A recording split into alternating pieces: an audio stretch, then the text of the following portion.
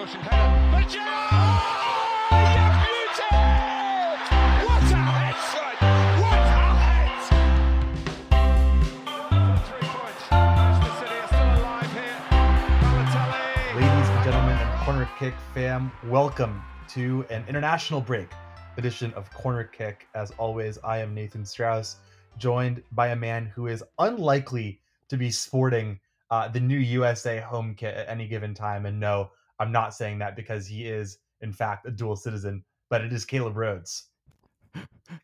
Yes, I haven't seen what the Cyprus kit looks like, but I'm not sure many people know what the Cyprus kit looks like, and it will not be bestriding, the pitches of Qatar anyways. So Well, a fun fact is that the United States and Cyprus have been to the same amount of World Cups since 2014. So, but sorry, Caleb.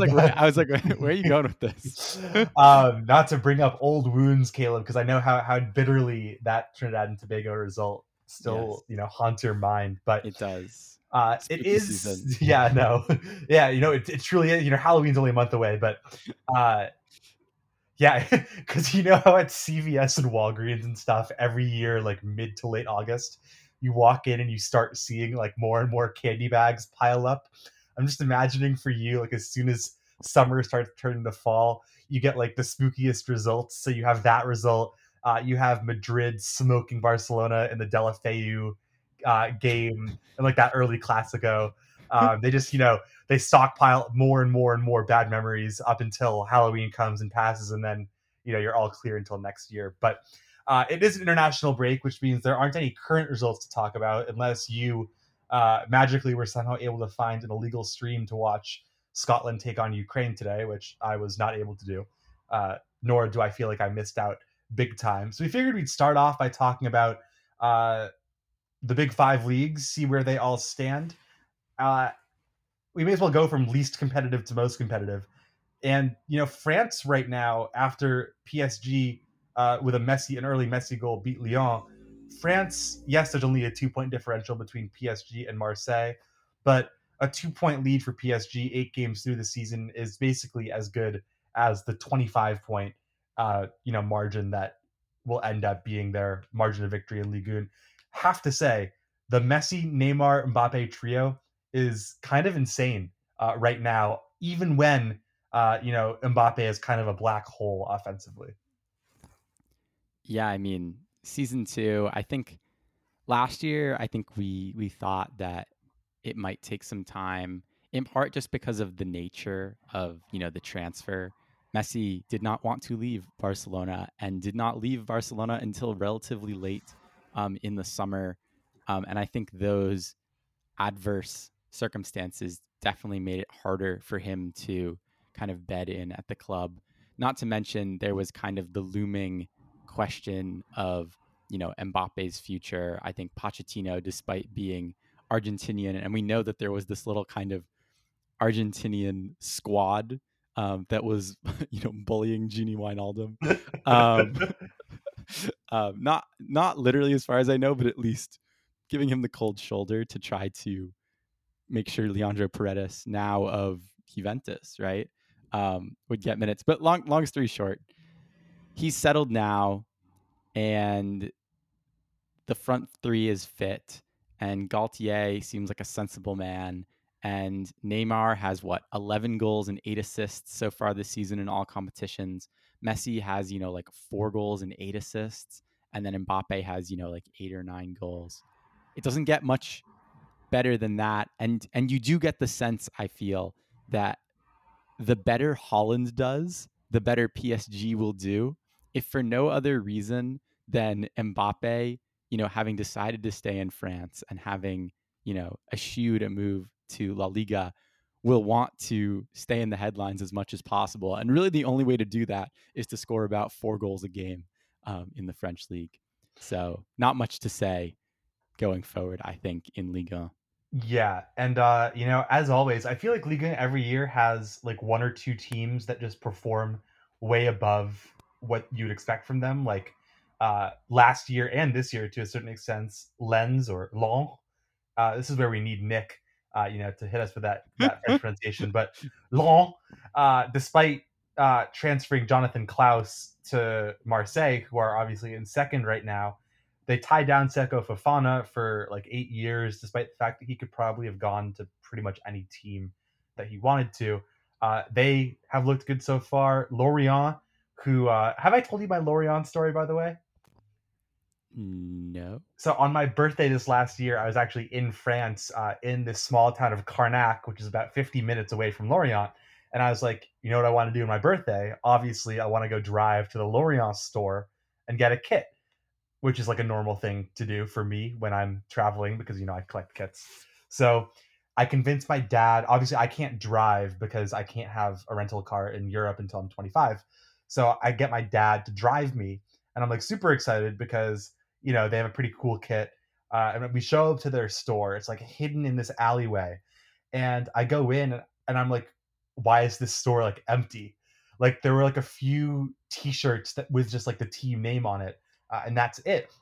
And so, I don't speak French, but I do speak enough to say like where are the jerseys? Like, où sont les maillots? And they explained to me, because they speak perfect English, because of course they did, that their contract with Adidas, their previous kit provider, had expired on July 1st, the day before my birthday. And on July 2nd, the date that I went there, their new contract with Umbro kicked in.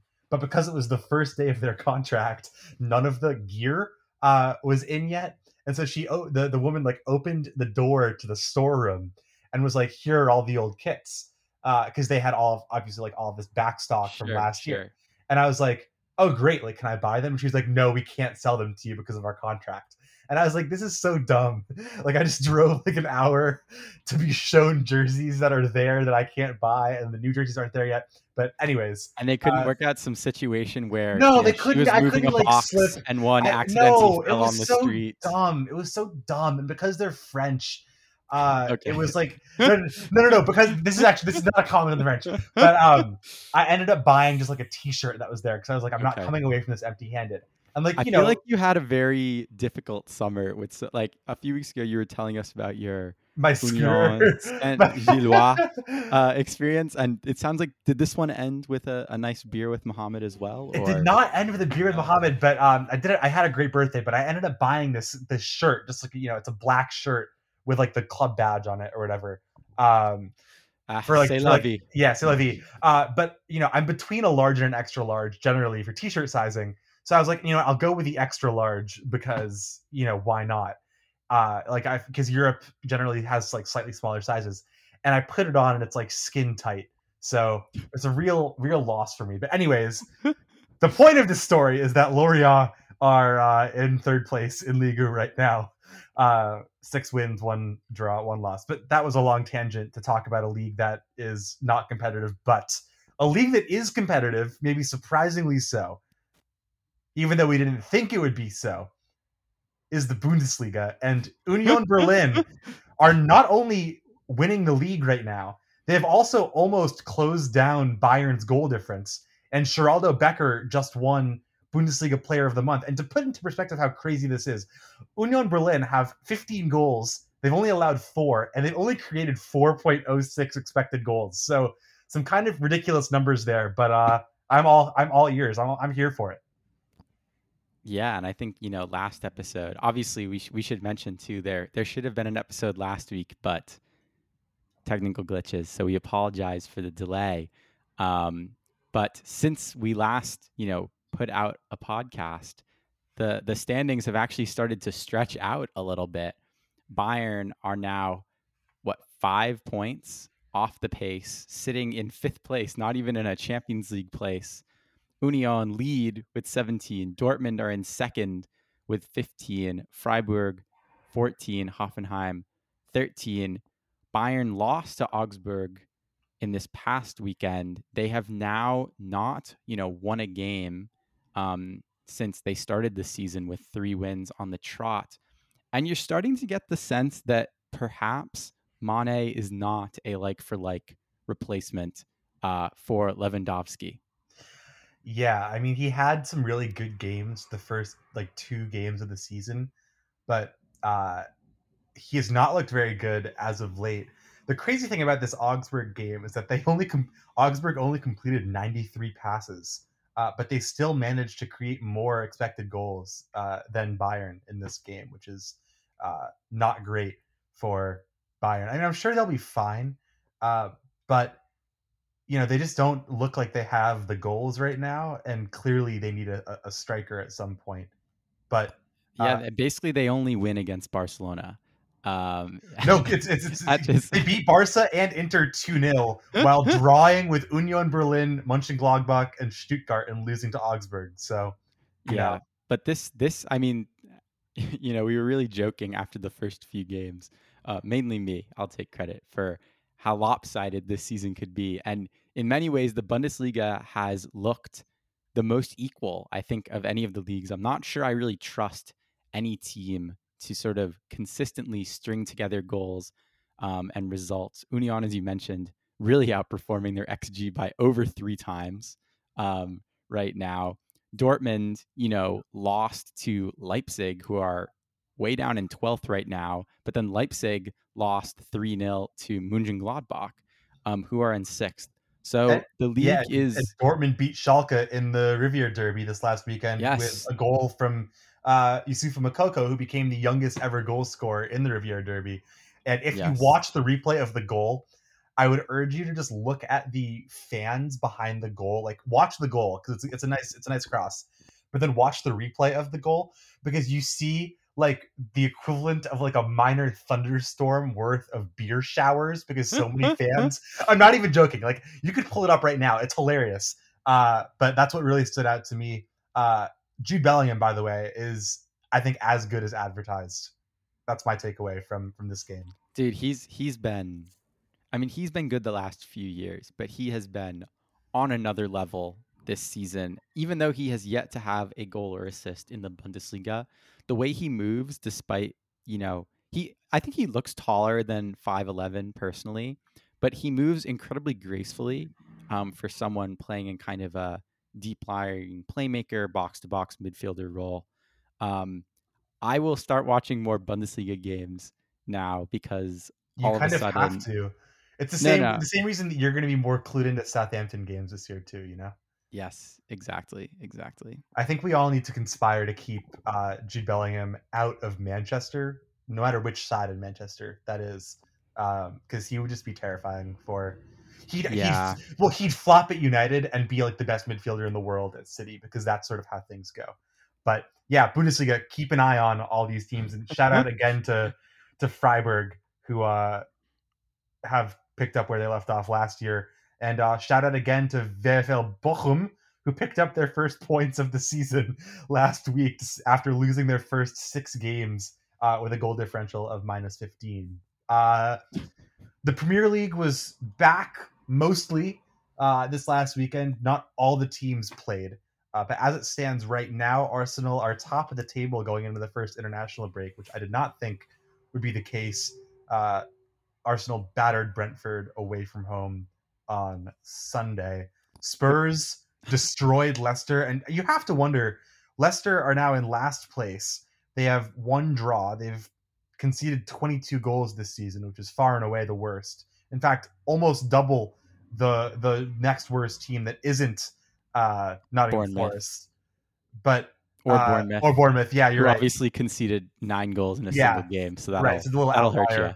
Right. Yeah. But Leicester, I feel like the blame for this is twofold. On the one hand, they let their longtime goalie in Kasper Schmeichel go, and they also didn't replace him and instead are using a championship quality, if that, goalie in Danny Ward to replace him, and he has been really bad. And I wonder if you're Brendan Rodgers when you throw in the towel. Yeah, see, the Leicester situation is tough because they're going to sack Brendan Rodgers at some point, right? Because they're now 7 games in. They're the only team in the league that has yet to win. And they've only drawn once. They have a solitary point. They're 3 points off of Nottingham Forest right now. But in many ways, the club has not given him a lot to work with. I think last season we started to sense that perhaps the Leicester project, which, in the years prior had obviously, won the Premier League, become a, perennial Premier League team, and most recently kind of been ever so close to the Champions League for a few seasons running, literally losing out on the last day 2 seasons in a row, have lost key players like their goalie. They've lost, key young players like Fofana, and they have brought in, to my knowledge, no one. And so I think there's some blame for Brendan Rodgers, sure, but also he's been literally, I think, given no resources in comparison to, the rest of the league, and the kind of talismanic striker who kind of kept them in the going. Jamie Vardy is now well into his mid-30s, and certainly tailing off. And I think, Patson Daka and Ike Iheanacho, Ayoze Perez to a lesser extent, have not shown that they can consistently score in the Premier League or can lead the line kind of solo in the way that Jamie Vardy did for many years, or in combination, with like Okazaki or someone like that. Oh man, Shinji Okazaki. That's a wild throwback. I haven't thought about him in a while. Who was the other? Did they have an Argentinian forward as well at one point that year? Was it Like 20 Ulloa? Yeah, Leonardo Leonardo Ulloa. who played for Brighton Yeah, he did. No, in the championship before yeah, he no, went to I'm Leicester. just that's a good shout. I feel like we're gonna look back on Leicester's run in like the late 2000s from like 2015 on, and really, like I think Jamie Vardy. We talked about outperforming XG, but Jamie Vardy turned in 24 goals, 13, 20, 18, 23, 15, 15 goals in his year 28 through 35 seasons. But right now it seems like that magic has been lost a little bit, and obviously for a player who kind of relied on, first of all, drawing penalties and scoring penalties pre-VAR, and second of all, just like raw pace and aggression, it's kind of natural that would taper off a little bit. And I mean, if this is the end for him as an elite striker, it was a glorious time. I mean, over 150 goals in almost 400 games after playing for Halifax Town or Stockport or Solihull Moors, one of those teams. Oh no, he'll go down as like one of the cult kind of figures. Yeah, streets won't forget, because that year when he set the record for consecutive games scored, everything he touched turned to gold. But yeah, Leicester are in trouble, and the top of the table, I feel like it's hard to totally judge it right now because Liverpool and Chelsea both have games in hand, as do Brighton, who are still in fourth. And we may as well, while we're on the Premier League, Brighton, who still haven't played, right? Since in the Premier League since Potter left? Well, right, because they haven't played yet. Their game against Bournemouth and Palace were both called off. Yes. So we may as well talk about their new managerial appointment while we're on the Premier League side of things. They bring in, officially as of a few days ago, former Sassuolo and Shakhtar manager Roberto De Zerbi. And I'm a big fan of this appointment. I think it's the kind of move that Brighton have sort of shown can work out in the past. Yeah, and I think De Zerbi, back when he was, managing Sassuolo especially, his Shakhtar tenure, he left after the Russian invasion of Ukraine. So I'm not sure we got to see, all that he would have hoped to have done there, especially in Europe this season. But with Sassuolo, I mean, he led that team to a few top 8 finishes for what's a generally, smaller club. He also, I think, got the best out of players like Berardi and helped develop someone like Raspadori, who's now at Napoli. And in general, I think he was considered to be a fairly kind of stylish manager in terms of his type of play. And I don't know how he stacks up exactly systematically versus, Potter, but I think he certainly seems to be the right type of profile in terms of someone who definitely hasn't been given crazy resources before, has proven themselves a little bit kind of outside of, the major leagues, and definitely is looking to make an impact and willing to kind of bring his own vision to a club. So I think it's a ballsy appointment, and I think Brighton needed to make an appointment such as this. And this appointment also led to a great stat on Twitter that I saw, I think from Grace Robertson, who everyone should be following if you don't already. But 9 of the last 10 managers to win a Premier League had not managed in the Premier League previous to their appointment. And obviously that's skewed a bit by Klopp and Pep, who both had championship pedigree from multiple other leagues. But I think there is this insular idea in British soccer in particular, where your team should be expected to, or your club should be expected to look domestically for their next manager. And what that leads to is clubs losing their managers mid-season and then turning to a Sam Allardyce, et cetera, et cetera, et cetera. Not that Sam Allardyce isn't a good manager, because I think he is, but when you're a club like Brighton, who are all about winning outside the margins, I think this is the kind of appointment that could see them really establish themselves as a top half of the Premier League kind of club. And in fairness to them, Graham Potter, as we mentioned before, left them a very, very good starting point. So I'm curious to see how they kick on, and obviously not without my own self-interest here, because I did pick them to make it into Europe in our preseason pod. So Yes. You're not upgrading them to winning the league though from that stat. No. I don't think. Look. I mean, for the last 5 years, it's been a duopoly, and I don't really see that changing anytime soon between City and Liverpool, whose finances and squads are just leagues above, like literally in a different league than the rest of the competition. But for a team like Brighton, who just 4 years ago were in the Championship, sorry, 6 years ago, where did the time go? If you can get into Europe for a few years, that's club lifelong postponing, whatever you want to call it. Like it's huge. So that's my point with that. Yes, and then the rest of the top, City and Spurs remain without a loss, and are tied on 17 points behind Arsenal.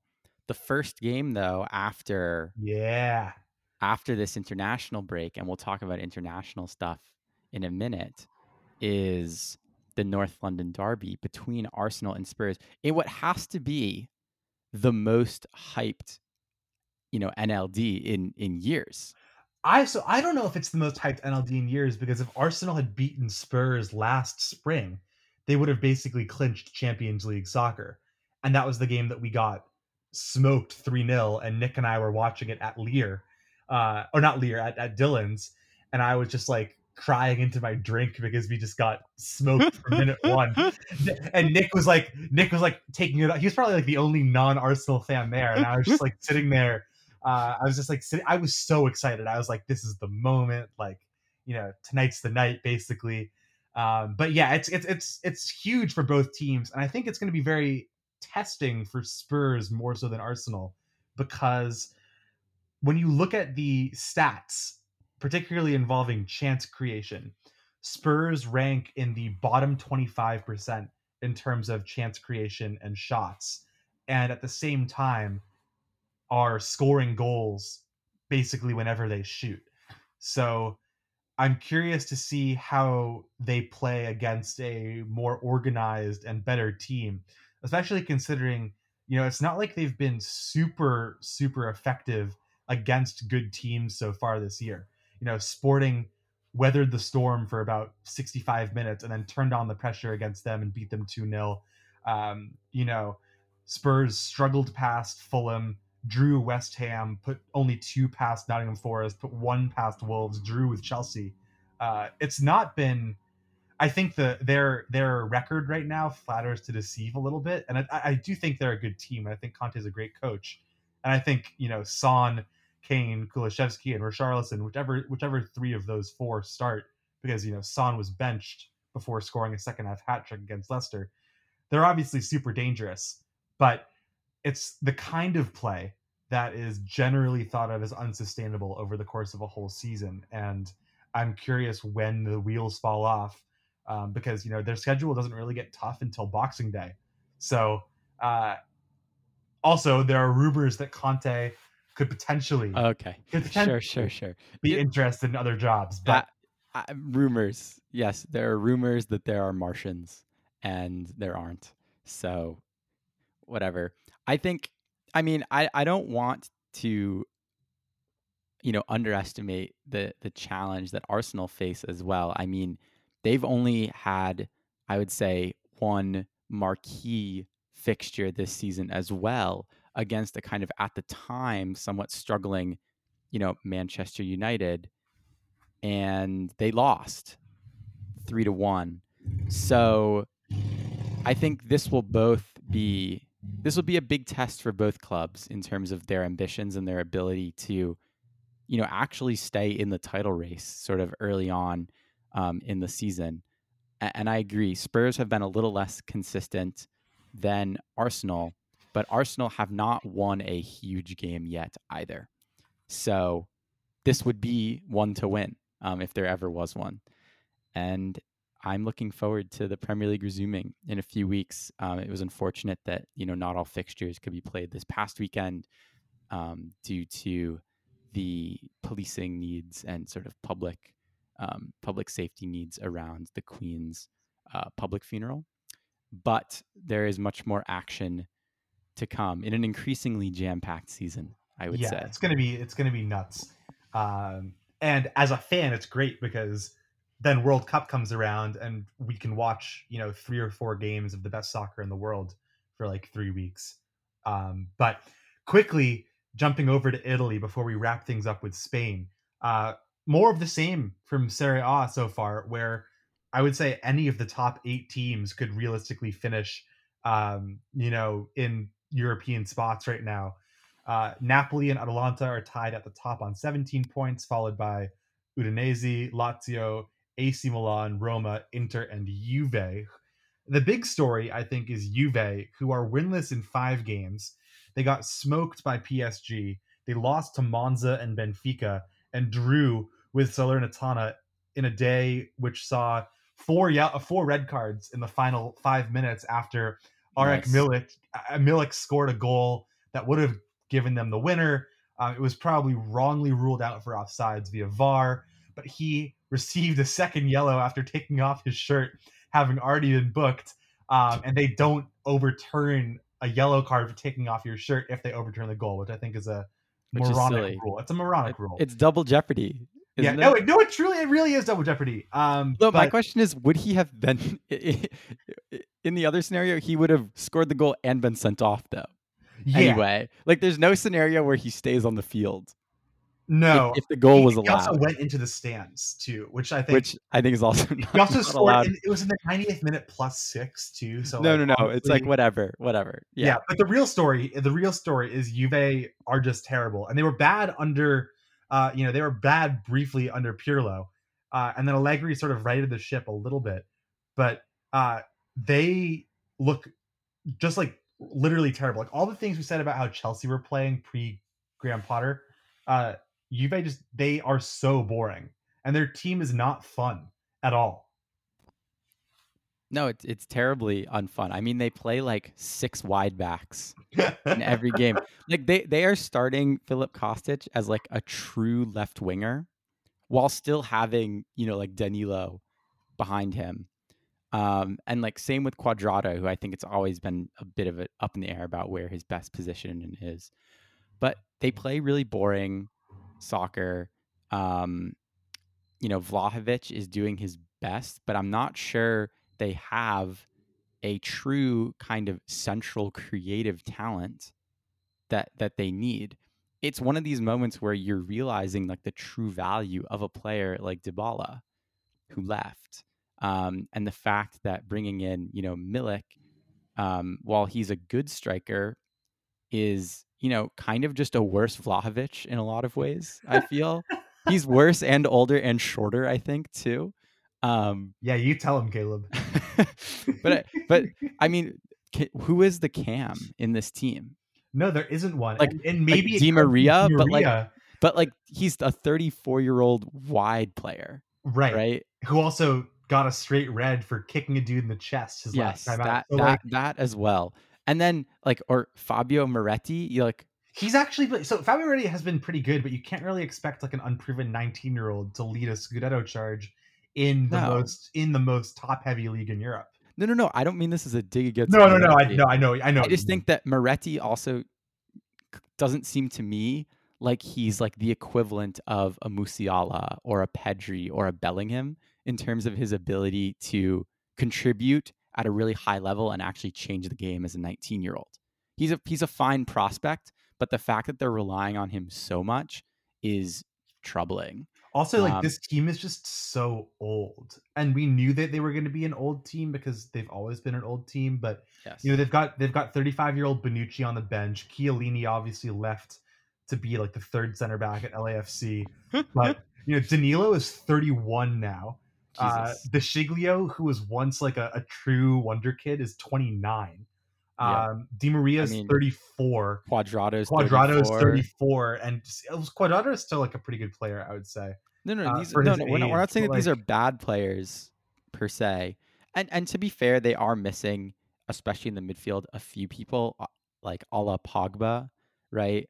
As yeah, well but as that was sort of a Locatelli. risk that they should have known when they signed No. Pogba, I'm you just know? saying, but I feel like they Yeah. would play better. The biggest miss though is Chiesa, right?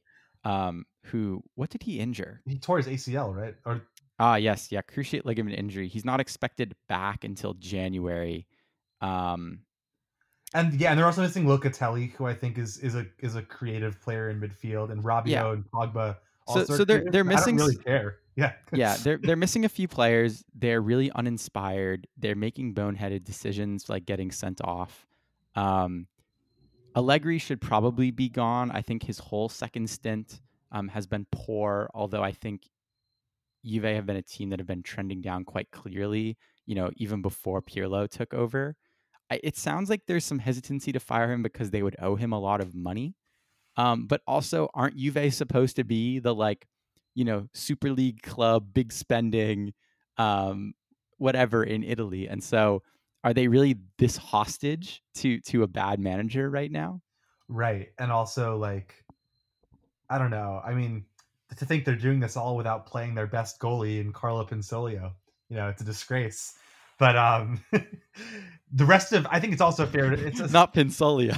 I think it's also fair to say that the rest of, when Juve were so dominant for like 10 years, it was also due to the fact that aside from one or two Napoli teams, the rest of Serie A was pretty crap.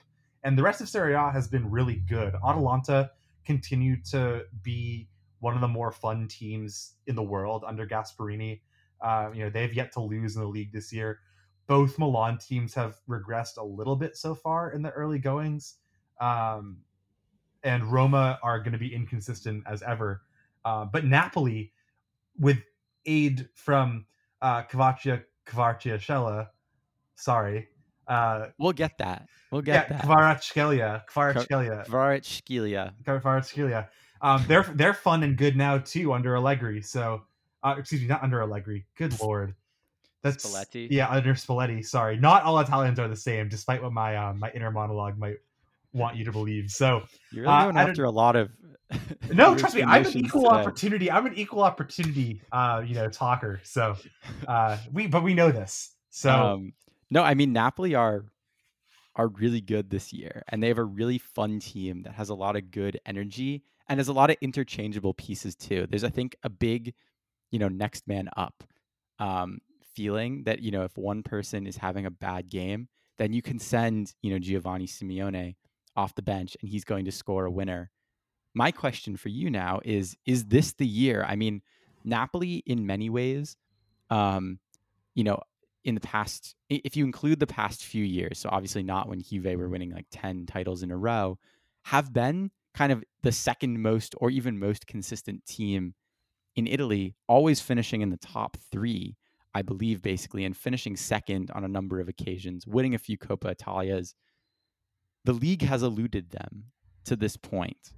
Yeah, since 1990.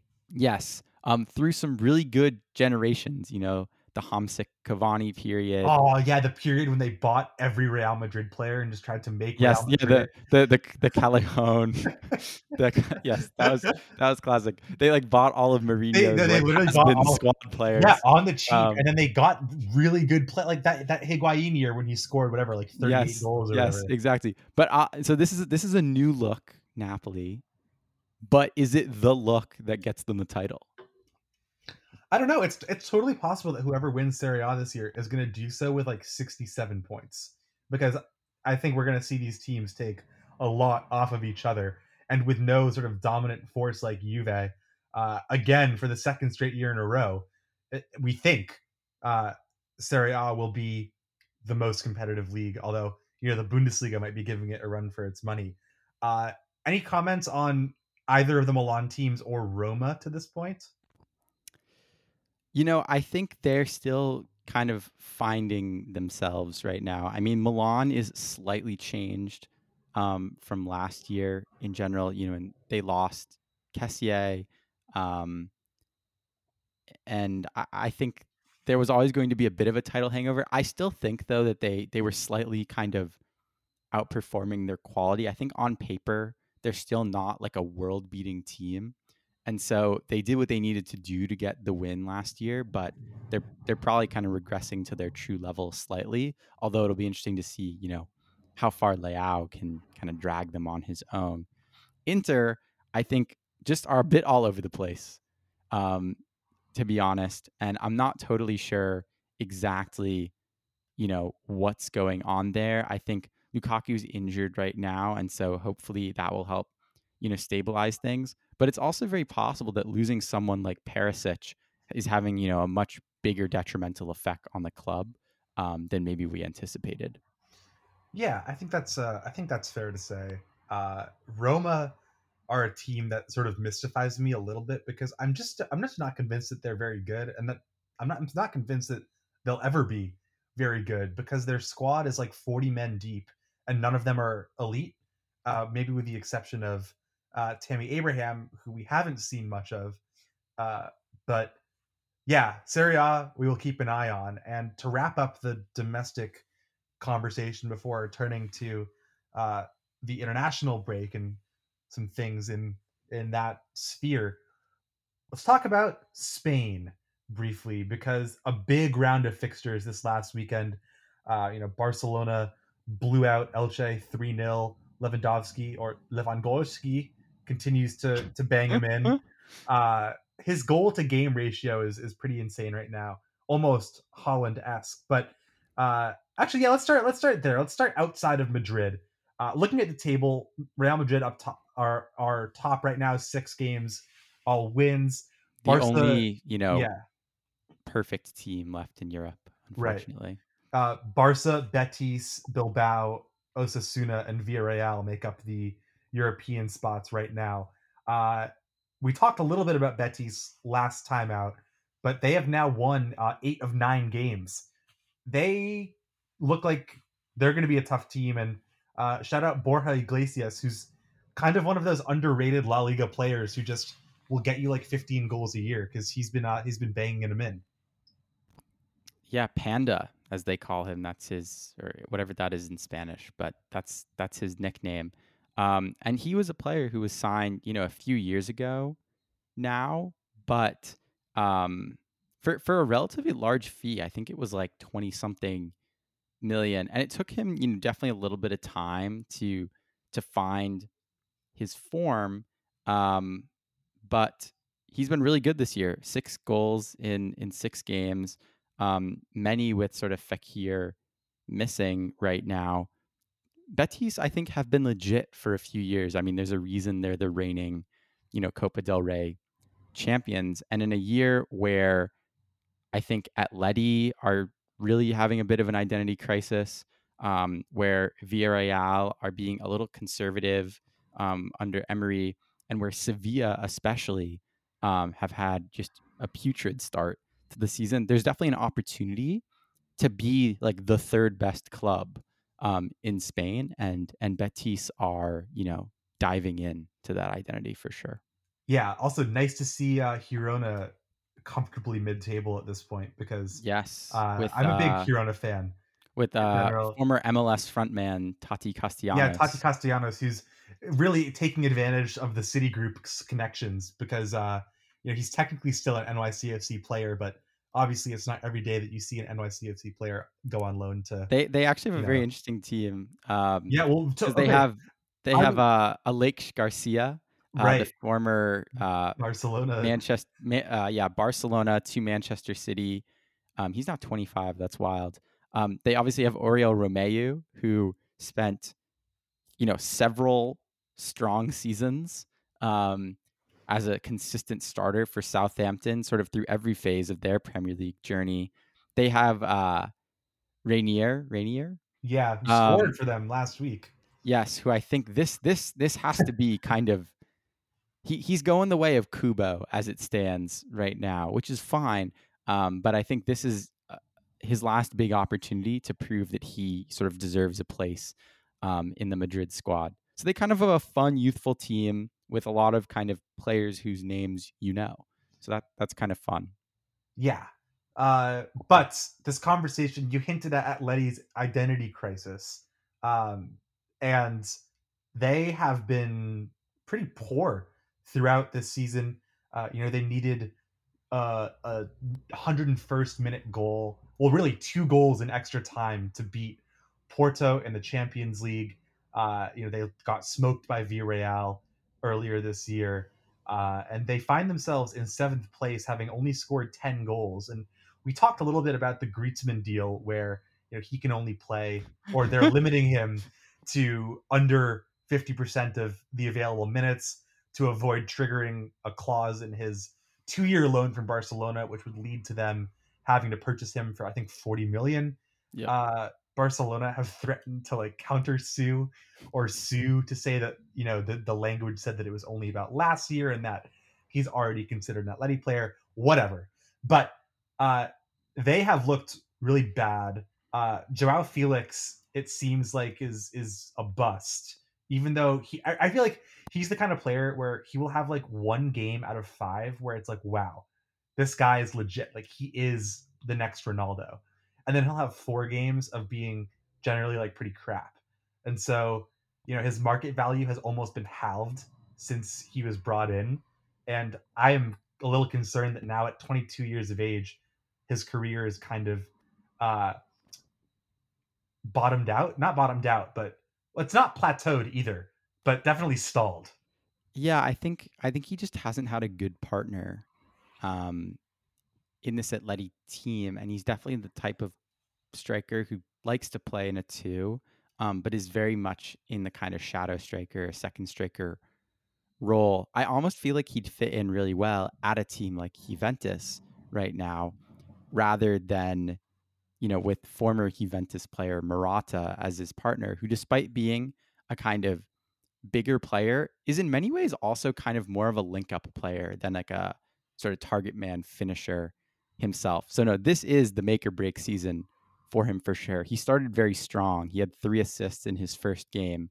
But like Atleti's form in general, it has sort of decreased in productivity since then. I mean, you knew things were bad when Griezmann was in the starting lineup this weekend in the Madrid derby. So I get the sense that this could be Simeone's last season at the club. Yeah, I mean, Simeone, again, he's the highest paid coach in the world, and he's, he really helped build this Atleti team to, a European force. But this team is just they are the Juventus of Spain right now, the way it stands. So they're in need, I think, of cleaning house in more ways than one. Jan Oblak is having a sort of David De Gea season, or really 2 seasons now at this point, where he was the best goalie in the world for probably 2 years, or certainly the best shot stopper in the world for longer than that. And that now seems to have evaded him. And as a goalie who's on the shorter side for goalies, that's a concern. Josema Jimenez is now 27 years old and doesn't look like he'll ever be fit for a full season. He hasn't played more than 24 games in a season since he was 19. So that's concerning. They've brought in players like Axel Witsel and Reynaldo, who are in the prime or late prime of their career as sort of stopgap players, and the rest of their transfers haven't totally lived up to the hype yet, like Mateus Cunha, who hasn't really been given a shot at all. Angel Correa has probably been their best or most consistent player the last year and a half. So, aside from Llorente, so I don't know, concerning things there, and even more concerning is the debacle which preceded what would have been a very highly anticipated clash with crosstown rivals Real Madrid at the Bernabeu this last weekend, and at the Wanda Metropolitano this last weekend. Madrid, Atleti came into the game needing a win. Real Madrid came in unbeaten, but a sort of innocuous comment by Koke in the week leading up to the match, where he said that basically if Vinicius dances during the game, like after scoring a goal, that there would be some sort of fight. Uh, Ended up turning into a whole uh, expose, I think, on racism in Spain and in Spanish punditry and in soccer, because it was not too long after Koke made this remark that media members and agents were saying things like Vinicius is a monkey, or Vinicius plays the monkey, and it got so bad that the Brazil Football Federation and Real Madrid and Pele were making comments on social media using the hashtag Baila Vini or Dance Vini. And Vinicius put out an incredibly well written statement talking about the cultural importance of dancing related to soccer, because, Brazil and his dance is a combination of a lot of different cultures. And, this was compounded with Atleti fans holding like extremely racist effigies of Vinicius and chanting songs calling him a monkey. And this is not to exonerate Real Madrid at all, because some Real Madrid fans exhibit similar behaviors at times. But it was pretty horrifying to see, I guess, how wide scale this racist abuse was in such a high profile game. Yeah, and my understanding too is that the Atleti ultras in particular, and not to say that, the only people in outside the stadium in the crowd making these racist chants were Atleti ultras, but I think a lot of the worst behavior of soccer fans in particular is often housed in these groups. So really, there have been a lot of issues for a long time, and it's been brought up repeatedly in sort of even lesser sort of situations than this. And Atleti have been viewed as taking, far too light, a touch with these groups. Some clubs ban these groups entirely. And I think after a situation like this, especially when it literally like was building up over the course of the week in anticipation of the game. It went from Koke's comment, which wasn't racist, but then it got sort of throughout the Spanish media mogrified into this racist thing about him being a monkey. But the fact that it sort of continued to build, this didn't seem like all that surprising when it happened, and I think that was the most disappointing part. And I think La Liga and Atleti need to make some fairly significant changes. I think La Liga needs to fine the club if they haven't already done so already, and Atleti need to ban many, many, many of these fans that can be very clearly, I think, identified with footage.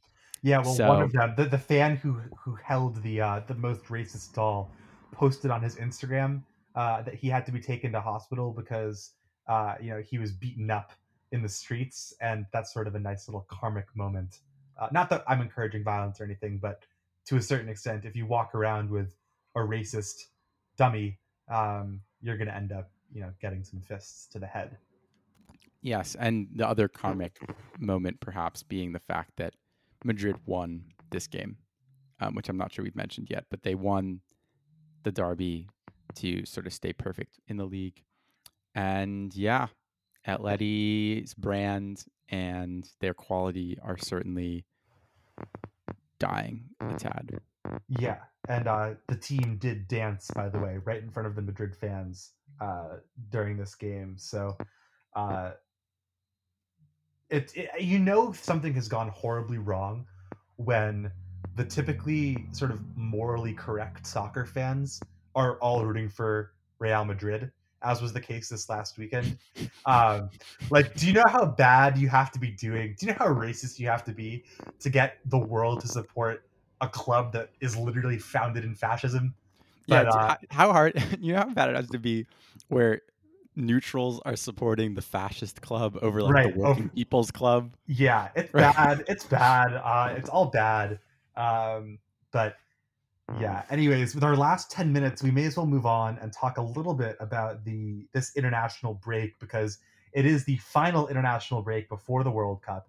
It was actually kind of nice that we went so long without an international break because it does represent a break from club soccer, and I don't like that personally. But let's talk briefly about some of the new kit designs that have been rolled out, particularly by Nike, but also a few swings and misses from other groups.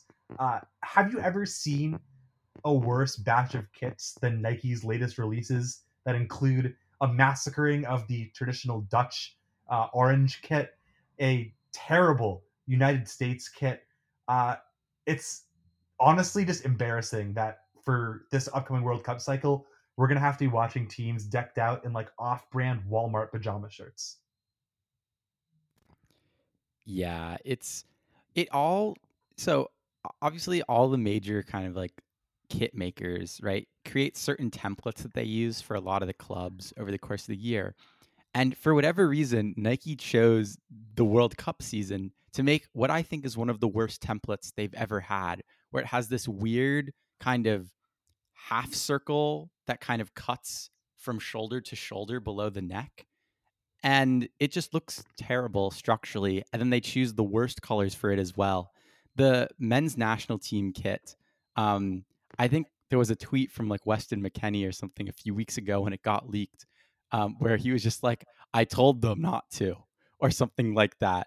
And I think the a lot of the international players from several nations seem to be fairly disappointed in what they'll be sporting in Qatar. One of the worst ones I've seen is the Croatia kit. I don't know if you've seen this one, Yeah, it's Nathan. terrible. And Croatia's Is that Nike or is that Adidas? I think it's Nike, but I'm gonna double check that right now Yeah, because well, it is Nike. So okay. So their other what they're using is this weird like kit inside of a kit thing where they put the crest and stuff in the middle of the shirt and then kind of have the pattern be like an outline of a smaller shirt. What happened? What's in the water of Oregon right now that's causing Nike to do this?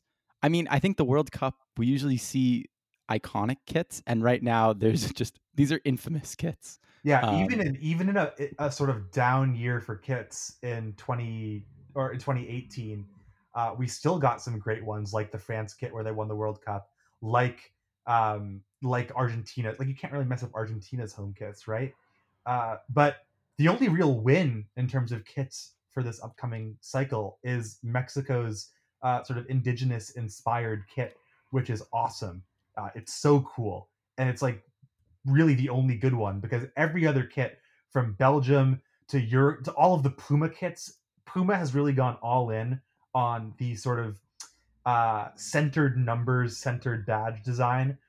It's almost as bad as the sort of like Man City Dortmund third kits from last year, which just had the that club didn't even name, have the but crest. didn't even have the crest. It just had the name. They're very visually unappealing. Like the Uruguay home kit is a white kit with blue and white thin stripes down the center, and then a giant sort of um, when you're playing Football Manager or FIFA without a licensed team, and they try to make the badge look as ugly as possible as like a sort of fu to these teams for not licensing them. That's literally what these kits look like. England's away kit is okay. The red one, it's sort of an homage to the Gaza years. Their home one though is that same Nike weird shoulder one. Canada didn't even put out new jerseys for this World Cup cycle, which is I think frustrating for their fans. The Netherlands suck, as we mentioned before. Switzerland's another Puma one. What do you think about the Portugal one? The sort of the diagonal stripe red Oh and green God, one. this one is so bad, and this is not an original criticism. This is definitely something many people have noted on Twitter. But the fact that part of the diagonal cuts off like just the edge of I think the right sleeve, and so there's this weird kind of cone that's green on the sleeve. Why? Yeah. Why? Why indeed? And That's really my question. That's like that's my question about a lot of things. But like this cycle, did all the designers get into a room and just agree to like not do their jobs? Like I thought there was going to be a rail strike, not a kit makers strike or designer strike. So we got to get our boy Marty Walsh to sort that out because the room is this what work from home gives us in no, terms of World Cup kits? s- Like it's sorry. actually shocking too because they even messed up Brazil. Like really France is one of the few teams that sort of didn't really alter their kit that much. Same with Denmark, which went with sort of Danish red on red. But those are honest to God the only two kits that I would wear in public. And you know me, like I wore to the gym the other day like 2013 Malaga home kit that has like tears in it. I'd rather wear that to an actual World Cup game than any of these new kits that we just mentioned. So all in all, pretty crap. And it's a shame that I would Saudi rather. Arabia is probably the only good Nike kit of this entire cycle. Oh God, the Newcastle away kit is officially the best World Cup kit um, available, or is that their third kit? I think it's their third kit. But nevertheless, so yeah, the kit situation is poor, but we do have the last international break before the World Cup, and so I think people are interested in seeing who was in the squads, who wasn't. Are there any, Nations League games or friendlies you in particular looking out for? Honestly, I tend to not pay much attention to these, but certainly some players are already grumbling that they were left out. I mean, Iago Aspas for Spain has talked about his disappointment in being left out of the Spain squad. And then PFOC for the United States, who we didn't mention before, is in that Union Berlin side that leads the league. He himself has chipped in with several goals, and he has also missed out on the U.S. squad, who favored Ricardo Pepi, who now plies his trade on loan at Groningen in the Eredivisie. But I'll leave you to kind of have the last word on the more sporting elements of the international break. I mean, I just honestly don't care that much. And I know that that's Nick's line oftentimes, but I think it's right. Like the international break before the World Cup is like it would be like writing a food review on the bread at a restaurant, at like a 5-star restaurant. Like I don't know, it's hard for me to care at all, just because I know that the best is yet to come, and I just think it detracts from what's already been a very entertaining club season. So I don't know. This next week of matches are super uninspiring. Like, am I gonna watch Uruguay Canada? No. Am I gonna watch USA Japan at like 8 in the morning tomorrow or on Friday? Maybe. Actually, I could be persuaded to do that. But Yes. yeah, I just don't care. Like, no one cares about the Nations League. No one's ever cared about the Nations League in its brief 3-year existence, and no one will care about the Nations League. So I don't know. I don't care. That's my answer. Fair enough. Yeah, borrowing the wise words of Kimberly Guilfoyle, the best is yet to come.